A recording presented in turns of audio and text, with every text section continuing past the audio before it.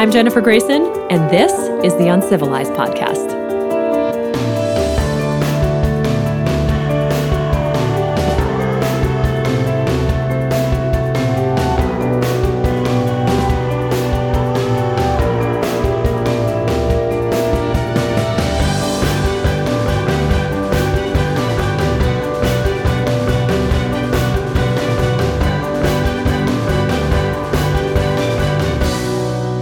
Hi, everyone. Welcome back to the Uncivilized Podcast, where we are reconciling the modern urban existence with our innate human need for the natural world. I'm Jennifer Grayson. I have an amazing show for you today that, honestly, I couldn't have planned. My guests are Carmen and Matt Corradino, two wilderness and survival skills instructors who work as a husband and wife team, along with their 3-year-old daughter, on the island of St. Croix in the U.S. Virgin Islands. I first learned about Carmen and Matt from a mutual friend this past fall. And, I heard about their eco lodge on St. Croix where they teach survival skills. It was on my to-do list to reach out to them. And then Hurricane Irma, followed by Hurricane Maria, two of the most devastating storms in recorded history, struck the Caribbean, including St. Croix, where Carmen and Matt live. They are okay, although that's a relative term in the aftermath of a hurricane. And so this wound up being the story of the very real survival experience of two survival skills instructors. A few quick disclaimers about the show before we jump in. There's a little more background noise than you may be used to compared with some of my other shows. The only way to reach Carmen and Matt was by cell phone. They are outside. You can hear the voice of their adorable 3-year-old daughter, Eiley, in the background. And also when we taped, I was recovering from laryngitis, but I didn't want to miss the interview because I didn't want to miss this opportunity to speak with them while they were, so busy in the midst of rebuilding. So I do sound a bit more subdued than usual, especially considering the subject matter of this episode. So please don't hold that against me. That's it from me. Thank you all so much for your listenership, for your support. I'm really excited to hear what you think about Carmen and Matt's episode, and you can reach out to me over on my Instagram page at @JenniferGrayson1. I will see you next Monday with a new episode. I'm here with avid naturalists Carmen and Matt Corradino, who are the owners of Mount Victory Camp, an eco lodge in the northwest hills of St. Croix in the U.S. Virgin Islands, where they also teach wilderness, survival, and primitive skills via their school Caribbean Earth Skills. They have both been hard at work restoring their camp to its former glory in the devastating aftermath of Hurricane Maria last fall. Carmen and Matt, I can't even imagine what you've both been through, and I just want to thank you both so much for finding the time to speak with me today. Well, yeah, thanks for having us. No problem. It's nice to have the distraction. Glad to hear it. So let me first ask you, where are you guys right now, and how are you able to connect for this call? Well, right now, really the only thing that's working now for communication is the cell phone, with the landlines aren't working. So we're actually down at the beach at the end of the road down from our camp. Usually have some service at our camp, but the communication is tough right now. So has electricity been restored largely on the island? I mean, can you kind of describe for us maybe like what the status is for you? Let's say 80% of the island is maybe restored by now. We just got our power back a few weeks ago. So it was about 4.5 months until we got our power back. Oh my God. So and how are you guys doing? I mean, what's going on at your camp right now? What stage of recovery are you in? Well, we've gotten things pretty much mowable. We still have a lot of fix-up to do on a couple of our cabins. One of them escaped any damage, but the other 4 2 of them were just mildly damaged. One of them took some more damage, and one was completely destroyed. So the camp itself is definitely still in recovery. The landscape is definitely doing better. That's really where we focused at first, was to just clear up the trees, clean up the fruit trees, trim them, and try to, clear the brush out of the way so that we can maintain the gardens. But the teaching has actually been going really well. With the survival skills, most people are expecting to sleep in a tent anyway. So we have tent campers at the camp, and we're actually in between a couple of survival classes right now. We're about to start one this week, and we just had one finished last week. Oh, wow. Oh, so you're still teaching. Are people coming to the island from the mainland, or are these people who already live on St. Croix? Well, we have a homeschool group that has been coming strong since, like maybe 3 weeks or so, 4 weeks or so after the storm. We started our homeschool programs again because parents were definitely looking for more to do with their kids. And yeah, I can imagine. And it's been really cool, actually. It's a good way to, one of the coolest things about the storm, to me, I don't think of it as I look at it as a force of nature, just like a rain storm somewhere else, just a little bit more intense, something that you just have to accept and live with. But it's helpful to have people around to teach, to distract us, because there's you don't really realize the stress when you see such a huge change in your environment around you. And we're living, our valley is very quiet. Mostly it's the sound of birds and the sound of the breeze through the trees.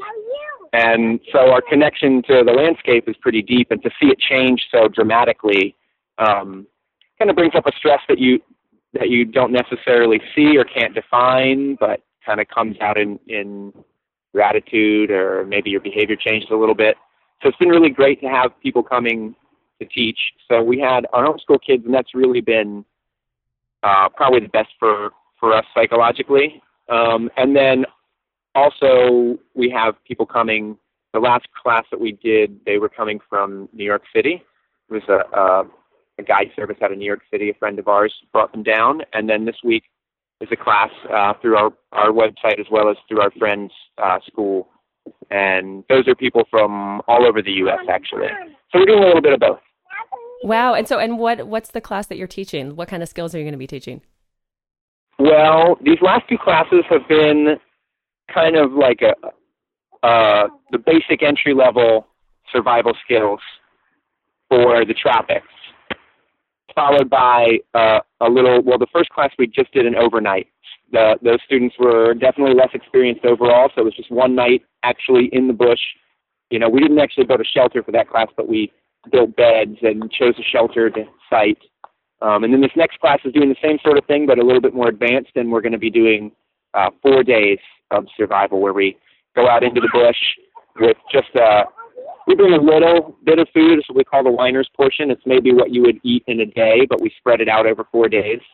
So that's all we bring, and everything else is gathered from the land, and as well as the things that we've worked on throughout the week. And that could be a fire-making kit, for instance, or a fish spear, or a basket that they're going to use to collect things in.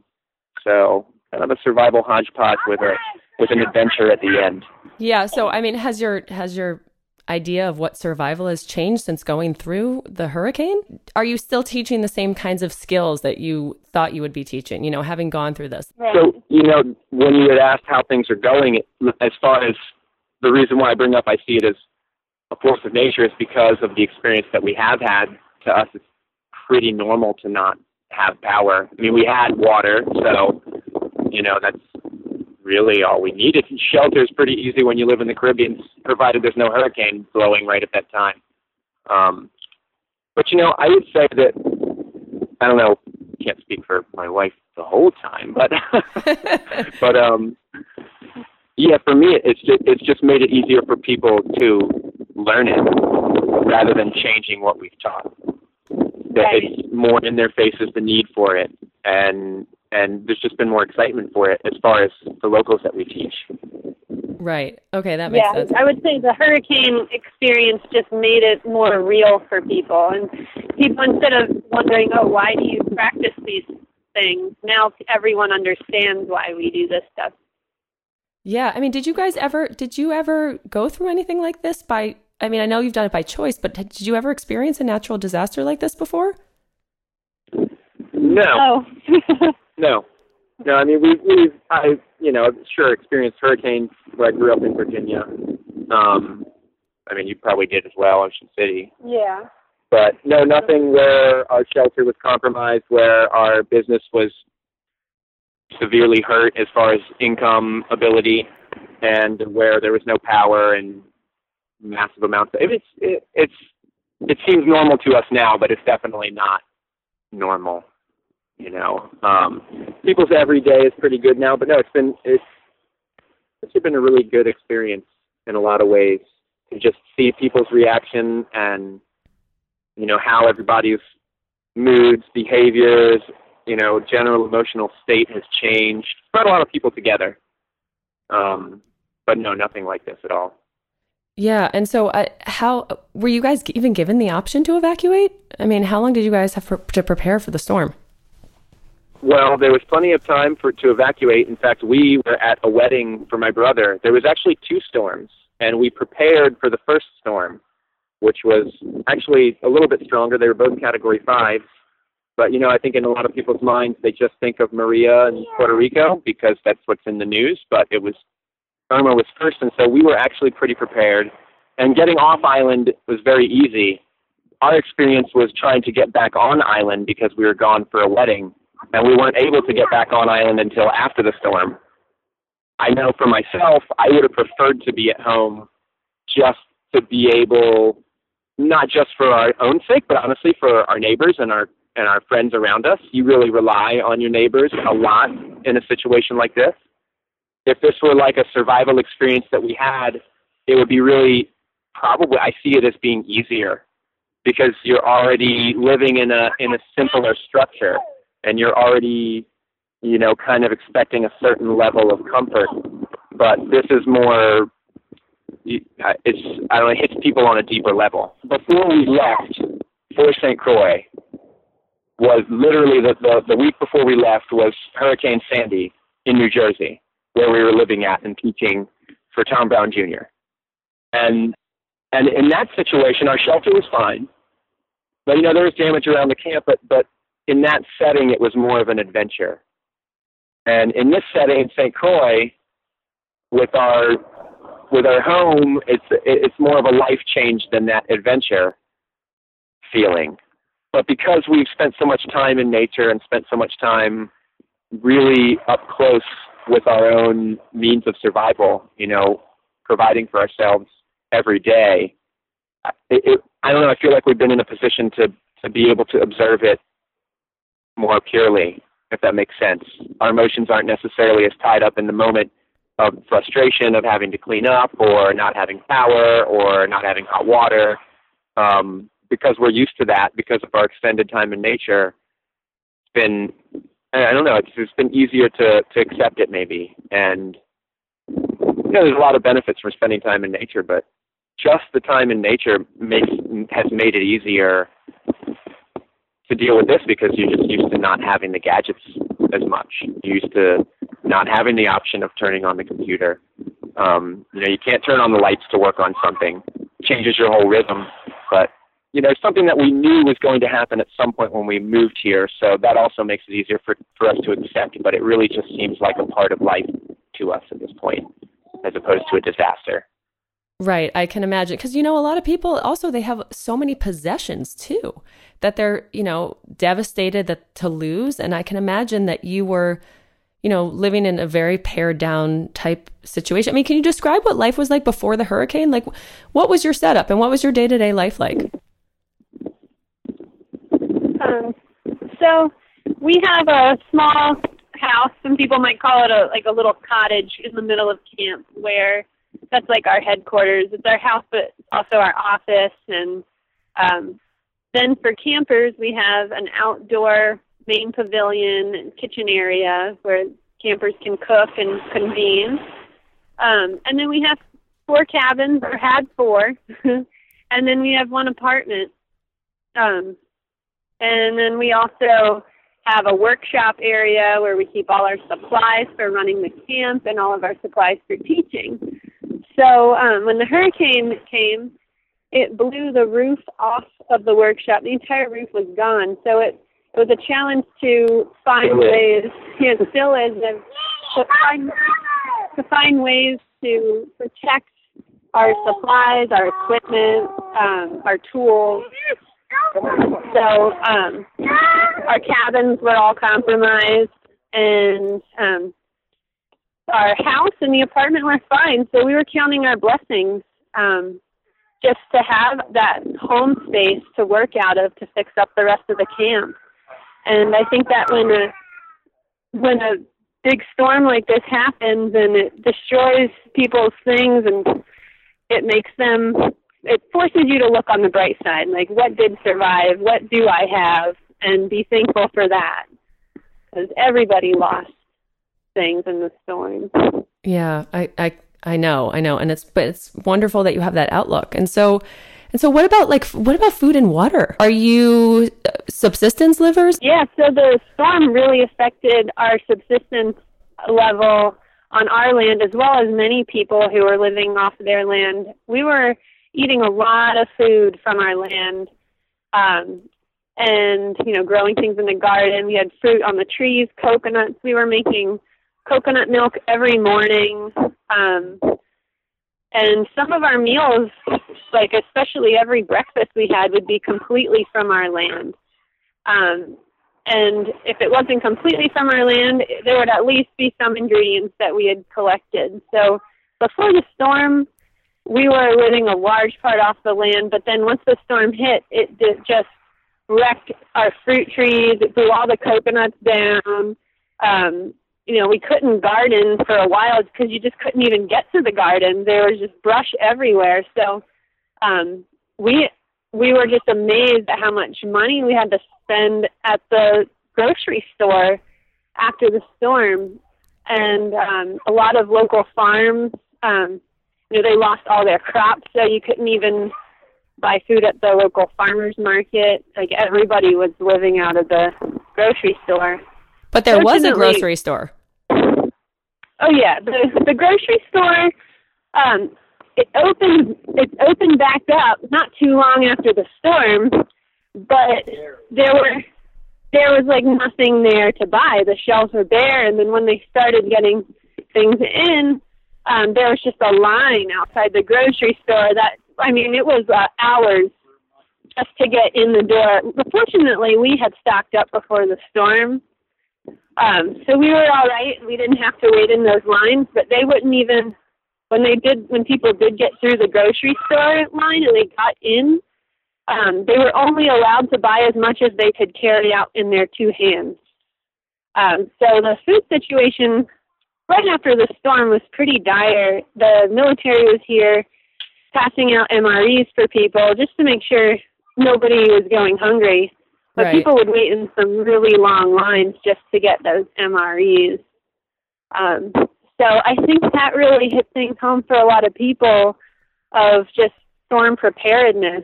And for us, we learned a lot in terms of how we can better prepare for a storm to be more self-sufficient. Just to have more like ground food in the ground that can't get ruined from a storm, like to have our cassava and sweet potatoes, just have more of that stuff in the ground. When you say in the ground, do you mean actually like planted in the ground? Or do you mean like a storage cellar in the ground? Right, just planted in the ground so that it can just be dug up whenever after the storm. And certain crops that we can have going, like one thing that really was great for us is like the pumpkins. Our pumpkins did great after the storm. So we were harvesting those. And we really studied up on our wild greens, so we weren't short of any greens at all. There's all kinds of wild greens for us to harvest. So it was just having to buy fruit from the grocery store was a whole new experience for us here. We just never had bought fruit in the grocery store before since living here. Yeah, I can imagine one of the great things about living in a tropical environment is that is it really like it seems in all like the magazines where there's just fruit dripping everywhere? I mean, I kind of picture it as like this paradise where you're just...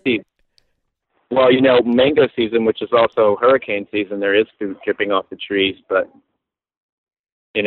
sometimes we had fruit all over the trees, and hundreds and hundreds of avocados lost to the storm. And but yeah, usually when they're the ripest and fullest is when there's a storm that might take them all away. Oh man. So, and what else what else did you said you learned a lot, Carmen, about what you could do better. What else besides putting stuff in the ground? I would say like preparing our fruit trees for the storm.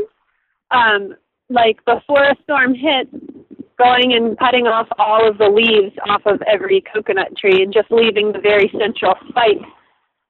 Because with all the leaves on it, the wind, like the hurricane force winds blowing on a coconut palm, like, yeah, those trees they've adapted well to hurricanes, but still we lost so many trees because of the wind drag of those leaves. Also, I've heard since the storm as well that another thing you can do is cover your garden crops with like a heavy layer of hay that weighs them down. It'll do some damage to them, but usually they're going to do a lot better than they will blowing around in the wind, and then you just take your grasses off, or your straw or hay off of them after the storm, and could have vegetables much quicker that way. Oh, that's interesting. I've never heard that before. And so what about water supplies? So water supplies, we live near a stream. So the stream was so full of water after that hurricane. It just dumped so much rain. So for months and months, we just had a gushing stream to bathe in, do dishes, and we had water filters. So we could just drink from the stream once we filtered it. So because of that stream, we were fine in terms of water. And so we could get our running water supplied back to the camp. I can imagine that's a different situation than a lot of your neighbors. Yeah, for people living on the island who weren't near a pure water source like that, it was extremely difficult. People had to stand in lines with gallon jugs, just waiting to get water. Just, people just, flushing toilets and stuff. People didn't have water for that. Yeah, I mean, all these things that you never even think about if you've never been through a situation like this. Right. It seems almost simplistic for people to think or say like, oh, there's an island in the middle of the ocean and that makes it harder. But it's really the truth. I mean, if you're in the States, like for Hurricane Sandy, there was plenty of widespread damage, but you can drive to the next town over where there's not as much damage and buy your groceries. You can go to 2 towns over and go to the store that still has lumber. When you're on a small island like this, it's really, the recovery is very, very long. There's just not enough people there to help rebuild. It's harder for people to get here. It's definitely it changes the way that you would prepare for some kind of disaster living on a small island like this as opposed to being in the United States. But then there's also big advantages to it. I feel like people here, it was really amazing actually to see how to have conversations with people that, I say hello to them. We say hello in passing, but every single person that we were coming across really wanted to talk and have a conversation and find out how everybody was doing. It doesn't really happen super often. I don't necessarily recall that ever happening in any hurricane that I had been through in the States. It was really amazing to see. It's really actually a blessing. That's wonderful to hear. And what are the people like who live around you? I mean, what do you call people who live in St. Croix? Crucians. Okay. So what's like, is there like a typical Crucian? Are there a lot of expats like you? Crucian is a hodgepodge. There are Black West Indian Crucians, people whose family are, there's so much mixing between the different islands. But there's definitely people whose families are, sorry. Oh, no need to apologize. That's the amazing thing. There's joy everywhere when you're 3, right? No matter the situation. Yeah, exactly. So yeah, there's people who are long-time Crucian families, people who lived in St. Croix for 6, 7, 8 generations. There's also a lot of West Indians from other islands, both from the Virgin Islands and from all over the Caribbean. Usually more from the Eastern Caribbean rather than the Western Caribbean. Eastern Caribbean is the smaller islands, and the Western Caribbean is the larger islands. So there's a large Puerto Rican community. There's definitely an expat community, although we're more on the west end of the island. It's definitely the more West Indian side of the island. And there's a lot of Palestinians came over from Israel, after the 7 Days War. A whole lot of people came, and so there's been a stream of Palestinians and Saudis on the island. I know people who are from Germany, people who are from France, and there's a couple who's from Italy who's lived here for 40 years. It's really a mix-up, but I would definitely say it's a strong, Caribbean, West Indian culture here. And is there a big survival skills community and like ancient skills No, community? I would say definitely not, but compared to other Caribbean islands, yes, huge. The interesting thing about the tropics is that if you look at the tropics worldwide, there's exponentially greater numbers of people in the tropics who are living day to day with what we would call survival skills. But then if you look at where to learn survival skills, schools, people who are actually actively teaching that you can actually contact, is exponentially way, way more people in the temperate zones who are teaching survival. So as far as a primitive skills community, which in my mind entails more people coming into it because you're teaching actively, I would say St. Croix is way larger community than usual. We're teaching here. Our neighbors over the hill, independently of us, had already started teaching the same survival skills once a year. There's another gentleman who moved down here through their association with him, who's lifelong been teaching primitive skills at gatherings and rendezvous. There's another person that we know from Tracker School, who is a long-time Tracker student who lives here and actively teaches. So, yes, we actually do have a survival community, but if you were to look at the Caribbean as a whole, or even the tropics as a whole, no, there's really not. This is definitely an anomaly. So why is it split like that? That's so interesting. Why are all the teachers in like the Northeast and, Pacific Northwest and why everyone experiencing, why are you in the tropics? Is there a reason for the split? I would say that, there's a lot that goes into it. In the tropics, life is easier in certain ways. Food is easier to come by. Just food itself. Shelter is not as much of a necessity except for in certain seasons. So people can live closer to the land. People can live even in poverty, what we would consider poverty, more comfortably in the tropics. And I believe, and I can't speak for people who live, below that poverty line, worldwide poverty line, but I believe that there's the mentality that there's not a reason to teach and learn survival skills because it's just almost a part of their life, and it's almost like I've spoken to some people whose grandparents even see it as going backwards to learn how to make a fire by rubbing sticks together. Who would rather their kids spend time getting jobs and moving to cities and living a modern life. It's so interesting because I've lived in cities before. After teaching primitive skills, lived in Washington, D.C., and grew up in Norfolk, Virginia, they're definitely cities. And there's a huge disconnect there. People can't even define it. I believe it's a disconnection from nature. Whether that disconnection from nature is because people don't have a beautiful view or woods to go to, or even if they have that, there's also the disconnection from our food sources, the disconnection from how to build a shelter that keeps you alive. How does the water get from wherever it comes from to your tap? There's a huge disconnect there.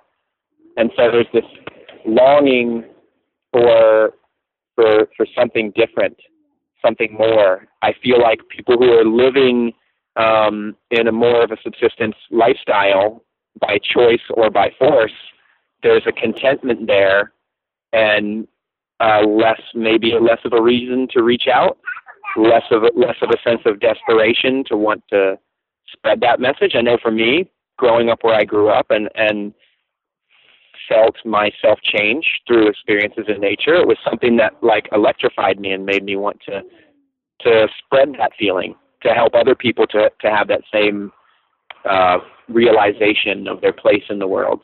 And that same, to me, once I started spending more time in nature and more time in survival or semi-survival situations, it's just such a huge contentment and a sense of knowing my place in the world. And that's an amazing thing, but it almost makes me complacent more maybe than somebody who's just coming to this the first time, because now it's a part of my life. I think that's why we see, I think it's really the what you might call like the poverty. I hate the term poverty. I don't think of people as being poor in the way that most people think of people as being poor. But yeah, if you look at that poverty divide, I think that's the reason why there's a resurgence of these, I don't like the term survival skills. I consider it life skills, earth skills. I don't know of a term that captures it. But there's really a resurgence to that, and I feel like in a lot of areas in the tropics in the world, there's more poverty, but there's also more ease of life, and so people, I don't know, maybe people are just more content and have their community around them and don't feel the need to reach out so far as we do in our modern world. Yeah, you articulated that so beautifully, and I think you're right. I think it's like, it's just where you're not as disconnected. Where we are now and living in Los Angeles, we've already lost all of those skills. I mean, not survival skills, but just the most basic knowledge about how to live and how to do things with your hands and how to do things yourself. And we've already become disconnected, where I think is, like a lot of different cultures, they haven't lost those family bonds yet. They haven't lost those essential skills. Even like when you're talking about how to cook, people have forgotten everything in the modern world. So I'd love to spend a little time. Can you guys talk to me about your backgrounds? Like you said, there was this moment, Matt, where you really felt electrified. Like you started realizing there was this whole world. So can you tell me about like your journey and your upbringing? When did you first come to this whole world of, I guess, what should we call it? Like ancient skills, primitive skills, Ancient skills probably captures it better than primitive skills. Yeah. You want to start here? Sure. I guess I'll go first. Well, for me, it started at a young age. When I was a kid, I spent a lot of time outside. Even though I lived in a town, I just spent a lot of time outside in the yard climbing trees and was just captivated by the outside world. What town are you from, Carmen? Ocean City, Maryland. Oh, okay. So, yeah. So, I had a magical childhood, and looking at, like, as a child, looking at the way the adults around me lived, I kind of didn't want to grow up because the adult world just seemed kind of gray. And I just knew I wanted to do a job that was outside. And that's how I knew. What did your parents do, Carmen? Well, my dad was in a car accident when he was 21 years old, and he got he was given like a yearly sum from the trucking company that ran into him, because they basically made it so that he couldn't work at all.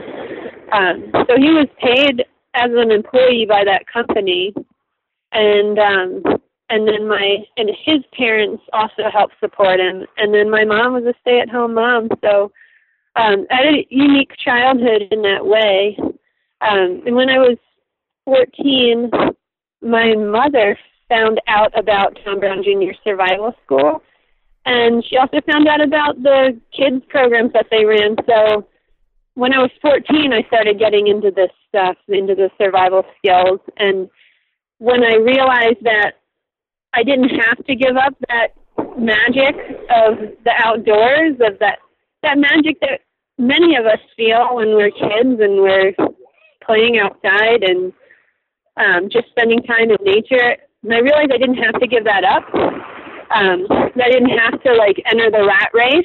And then I was hooked, and I just started practicing all the survival skills I could whenever I had a chance, when I get home from school, on the weekends, all summer long. And then I ended up being an instructor at the summer camp where I learned all this stuff at Coyote Tracks, which was started by Tom Brown Jr. as a way to teach kids, kind of like a tracker school for kids and teenagers. And then I eventually, once I graduated from college, where I studied environmental studies and sustainability, I I went to the tracker school and did their caretaker program, where you live for a year in a primitive shelter that you build. And you help out at the school, and you just live out there in the pine barrens and practice your skills and live off the land as much as you can. Break the ice in the stream in the winter to bathe and drink water from the spring and just live it. And from there, I went on to be an instructor at the tracker school, and we were instructors together there. But I'll let Matt. I'll turn it over to Matt. Yeah. So I started, I guess growing up, I wouldn't say I was outdoors type of person growing up. But I think for me, there was always just moments that stick with me for no definable reason, looking up at some trees, staring at the sun, just moments that always stuck with me that were associated with nature. And I was at college and was tired of the partying scene, and I remember I was gone for some family trip, and when I came back I was like, I'm not going to go out and party. I would like to go camping, but I didn't think anybody would go because it was January, and a couple friends actually called me up and said, hey, you want to go camping? And I was like, sure, let's go camping. So we were doing all this winter camping, and I don't know, that just sort of something came alive in me. And then I through total circumstance, ran into a friend who, after I told him about our winter camping adventures, told me about Tom Brown and said, oh, he's this guy, he writes these books, and he goes in the woods naked. And then he ended up leaving those books with me, and actually I hadn't seen him since then. Didn't even talk to him for about 15 years after that because I just lost contact with him. Wow. But I had the books, and I read them, and then, I was planning on going back to school. I had moved out west. I was living in Northern California. I had a girlfriend who was going to Humboldt State, and so I ended up in Arcata. And she actually encouraged me to go, and once I took one class, I knew that this was what I wanted to do with my life. But it was definitely more of a struggle. I had to work. I asked my parents if I could stay at their house, save money to take classes, which they were very gracious with, but really were very, very questioning of what in the world I was ever going to accomplish doing this, and gave me plenty of opportunity to reconsider, but they always kind of stuck with me enough that I can't remember when it was. I remember coming back from some certain class, and my dad had bought some tools for me, which was the very first sign from them that they were like, okay, you might be crazy, but we'll stick with you on this. And so I just took as many classes from as many people as I could, and then started an internship at the tracker school, and then did the same caretaker program that Carmen did, which is actually when I first met her. She was a student of the class. I met her, and then that was going to be my next question. Yeah. Okay. So you met at the school. We met, and then years later we started teaching together at the kids' camps. But we're just friends. And then I don't know, maybe 2 or 3 years after teaching together, after I started teaching for Tom at the tracker school, the relationship just kind of started from, I don't know what the spark was. But I think for me, you were asking about that moment where there was like, I don't know what you would call it, like just a moment of enlightenment, or just a moment where things crystallized, like my relationship with nature crystallized. I would say it was a long process, but I think it was while I was a caretaker at the tracker school. You're living in a shelter that you build with your hands, pretty much living off the land, not completely because there's classes and you're restricted in the areas you can go to. So, we had some food from the store, but, living off the land as much as you could. And I had spent, I don't even know how many nights in a primitive shelter doing just mini survival trips before I became a caretaker at the school. So, I don't know, maybe 30 or 40 trips that I did, built a shelter, stayed in it for a few nights, disappeared it, and then went back to work on Monday. But while I was living there, I remember walking back to my shelter from we were living in the shelters, but my friends came and we all went out and built survival shelters, like even more rough kind of situation. Came back from this little mini survival trip, and I had the same feeling that I would always feel when I was going back home after these little survival trips. Like it was just kind of like I was leaving something behind, and that I was going to miss something really important if I wasn't in that close, intense relationship with nature. And then I remember coming back to my shelter and sitting down and just looking up, and here's a shelter that I built for myself that I was really taking for granted. I don't know why I did. Maybe it's because I was using some modern materials and I used a shovel, whereas when I did my survival trips, it was all nothing modern. And something just clicked in my mind about that connection that I had with my shelter, and how that shelter was directly from nature. And I don't know, even though I was inside this, what had felt like a house almost to me at that point, just clicked it. Like, this is all a part of me, not just that I built it myself, but really a part of me, that I put this time and energy into it, and it reflected who I was. And then, I don't know, just something really clicked there, and I started to really see the importance, the depth of these teachings. And I remember having a phone conversation with Carmen, this is years after being a caretaker, and just something in her voice and her way of being told me that she had that same spark, that same connection that I had. And I don't know, I really think that being in nature, being this intense relationship with nature helped bring us together as a couple and helped make that happen. I don't know what really sparked the relationship, but and I really think that nature had a lot to do with it, that our connection with nature had a lot to do with it. And then, so how did you both get from there to here? When did the planning begin for St. Croix, and did you always know it was going to be somewhere tropical? So I came to St. Croix just before I was hired at the tracker school, and just on vacation. While I was here, I met somebody who taught summer camps, invited me to come back and teach at her summer camp. And just after that was when Carmen and I's relationship began. I invited her to come with me. The person ended up canceling. Like, we were talking to them on the plane over here. So we had a month of time to spend here, and became better friends with the people who were running Mount Victory Camp at the time, the people who built it up. Oh, so there were other owners. You didn't build it from scratch. No, we did not. We did not. Oh, although okay. We're rebuilding it from scratch. Yeah, I know. I'm sorry. Yeah, so we started with, a friendship with them, and they offered for us to have a cheaper stay if we wanted to try to run a class here on St. Croix. So we put together a class that we advertised to tracker students, and for 6 years we brought tracker students down for the same type of class that we're doing this week, like a survival skills plus a little survival immersion. And we had always really kind of fallen in love with the island, and always felt like we wanted to live here, but didn't want to leave our jobs at the tracker school to move and start something brand new and have to get normal jobs. Right. But then the opportunity to be able to make the down payment on the camp kind of came together, and we jumped on the opportunity. It was a really hard decision because we knew that it would potentially shorten our time at the tracker school teaching for Tom. We taught for him for a couple summers after we moved here, and then hadn't been teaching for him, but actually we're going to be returning in the summers to teach for Tom again. So it's great. We get the best of both worlds.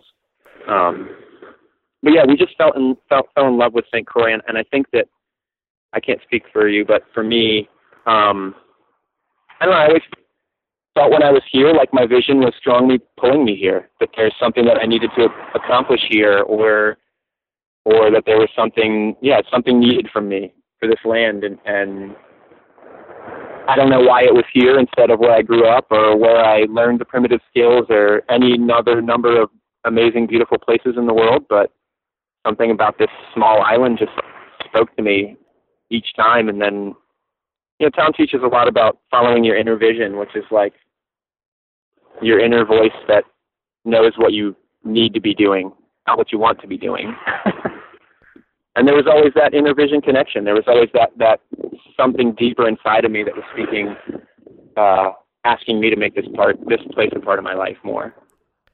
And I don't know if I just convinced Carmen, but Carmen, and save for the hurricane, but speaking to you both, it seems like even everything you're dealing with now with the hurricane fits into that vision too. Whatever your overall mission may be. Because we were both drawn here in that deep, visceral way.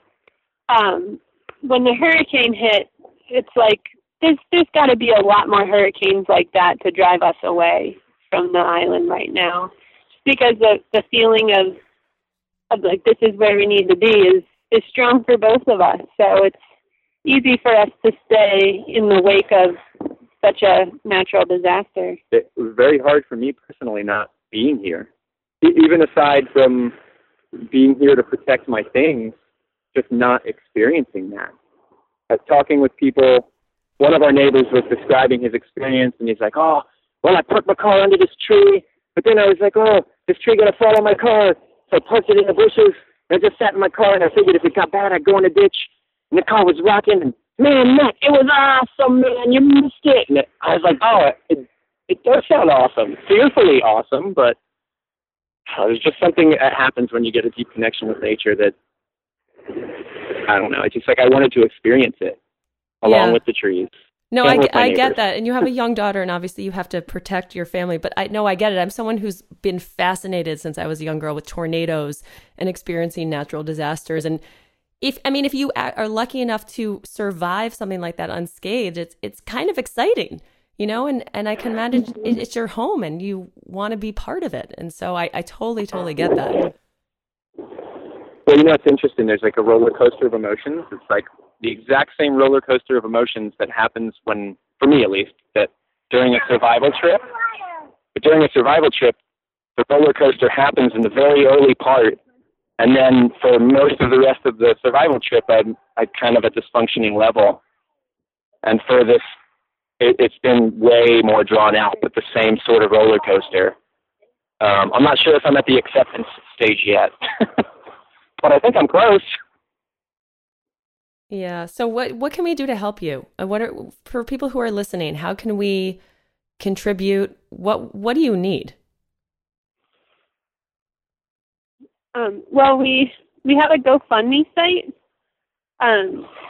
So if people feel like they would like to donate to help rebuild our camp, that's a great way to do it. If people want to come to St. Croix, they can check out our place and support us by either coming to stay at our camp or take a class. And I would say if there are people out there who are thinking about not just us, because really our whole region was really hit hard this year, helping hands is really the main thing that I noticed from all of our neighbors and friends, business owners, everybody. It's really, obviously having the cash on hand helps. I think the government does a good job, but it's interesting because if you have a lot of money, you can easily get a very low rate loan. If you don't have any money and no roof, then you can get help with your roof. But if you have a little bit of money, you can't get much federal help. So a lot of people are in that situation, but I would say helping hands is really the number one thing that people need right now. It's just so much to do. Right. Yeah. So important. And I'm going to put links to your GoFundMe site on my website. And so you both said you're going to stay there, even though you've witnessed something as devastating as this. And, with climate change and stronger hurricanes, I know there's probably going to be more in the future. So what's the plan? What's your future plan? Well, before we bought, just looking at historical statistics is 30 years. I think the average is 27 years between major hurricanes. So it's something that we were kind of mentally prepared for. Honestly, for us, our plan is just to, the design of the cabins, they're like a sailcloth type roof, and that's designed to come off because we couldn't get back on time for the storm.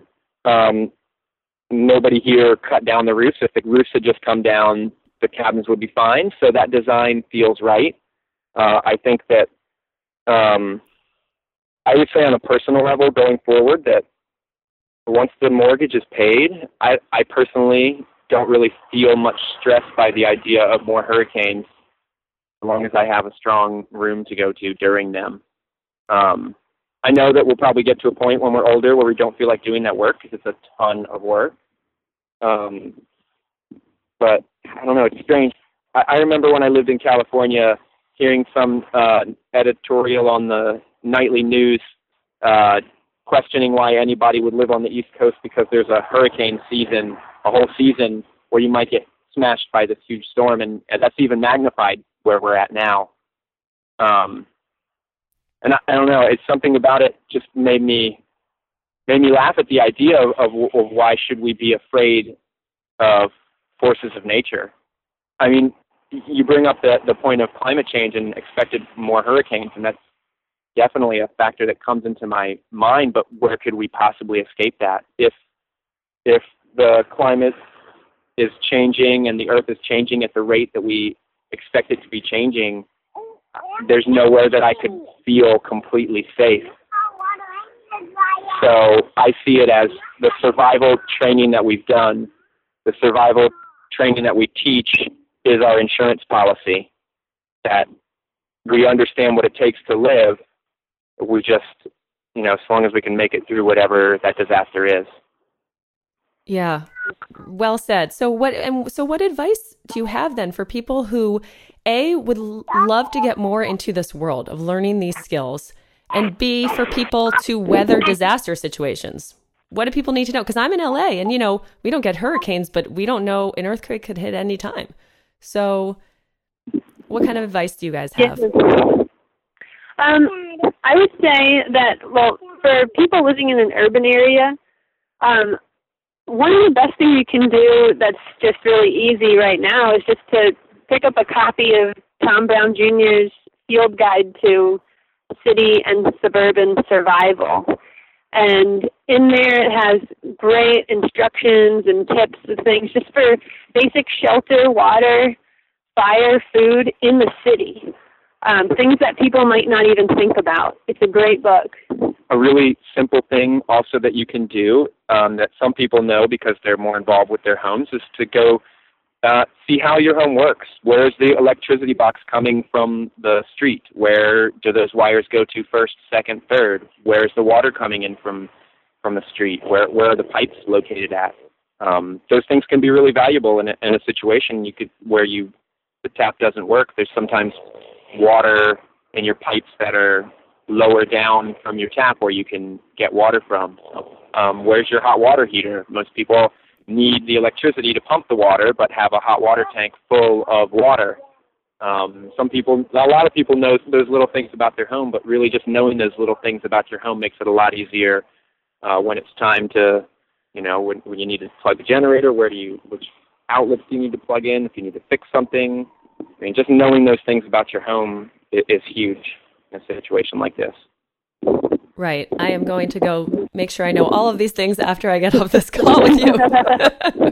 No, I'm kidding. We actually there was a massive natural gas odorant leak in our neighborhood about a month ago. And so I learned where everything was after that, including the gas shutoff line. So yeah, so important. Basic preparations. I mean, it's so easy to have a backpack full of, water purifiers, some MREs in there, but really, honestly, learning the plants in your garden, in your yard. There's so many edible plants in people's front yards and backyards, in what we consider waste areas where there's quote-unquote weeds coming up. There's a lot of food on the landscape, and in my mind, really putting some time and dedication into learning those wild plants that are immediately in your area is more valuable than having a stock of food, because your stock of food runs out if you can't replenish it. And I know there's a lot of people in cities who are teaching wild edible classes, and there's just a lot of food in people's front yards that we overlook. So I would say that will be a huge thing for people to do, to be prepared. Yeah. And what about for people who want to live a life like yours? What kind of advice do you have for them? Stick to it. Yeah. Stick to it. Yeah. Yeah, I mean, so many people want to learn these primitive skills live a subsistence lifestyle or a close to the land lifestyle, but people get discouraged because it's hard to amass these skills.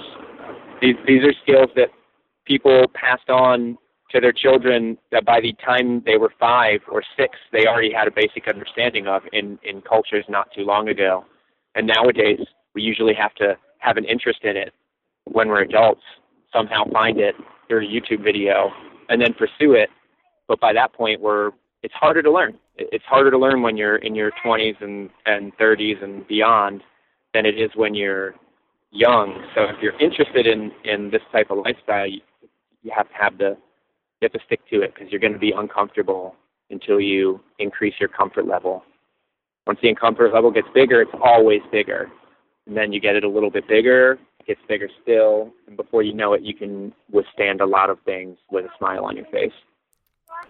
Thank you both so much. You've given me so much inspiration today. I wish you both all the best, and I hope to come visit you one of these days, if not in St. Croix, then when you're up in you said the East Coast this summer?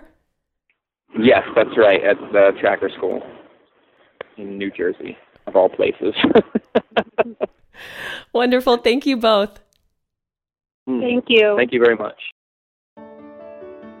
Thanks for listening to this episode of the Uncivilized Podcast. If you enjoyed this show, you can subscribe on iTunes, Google Play, or Stitcher Radio so you don't miss the next one. And please leave us a rating and review.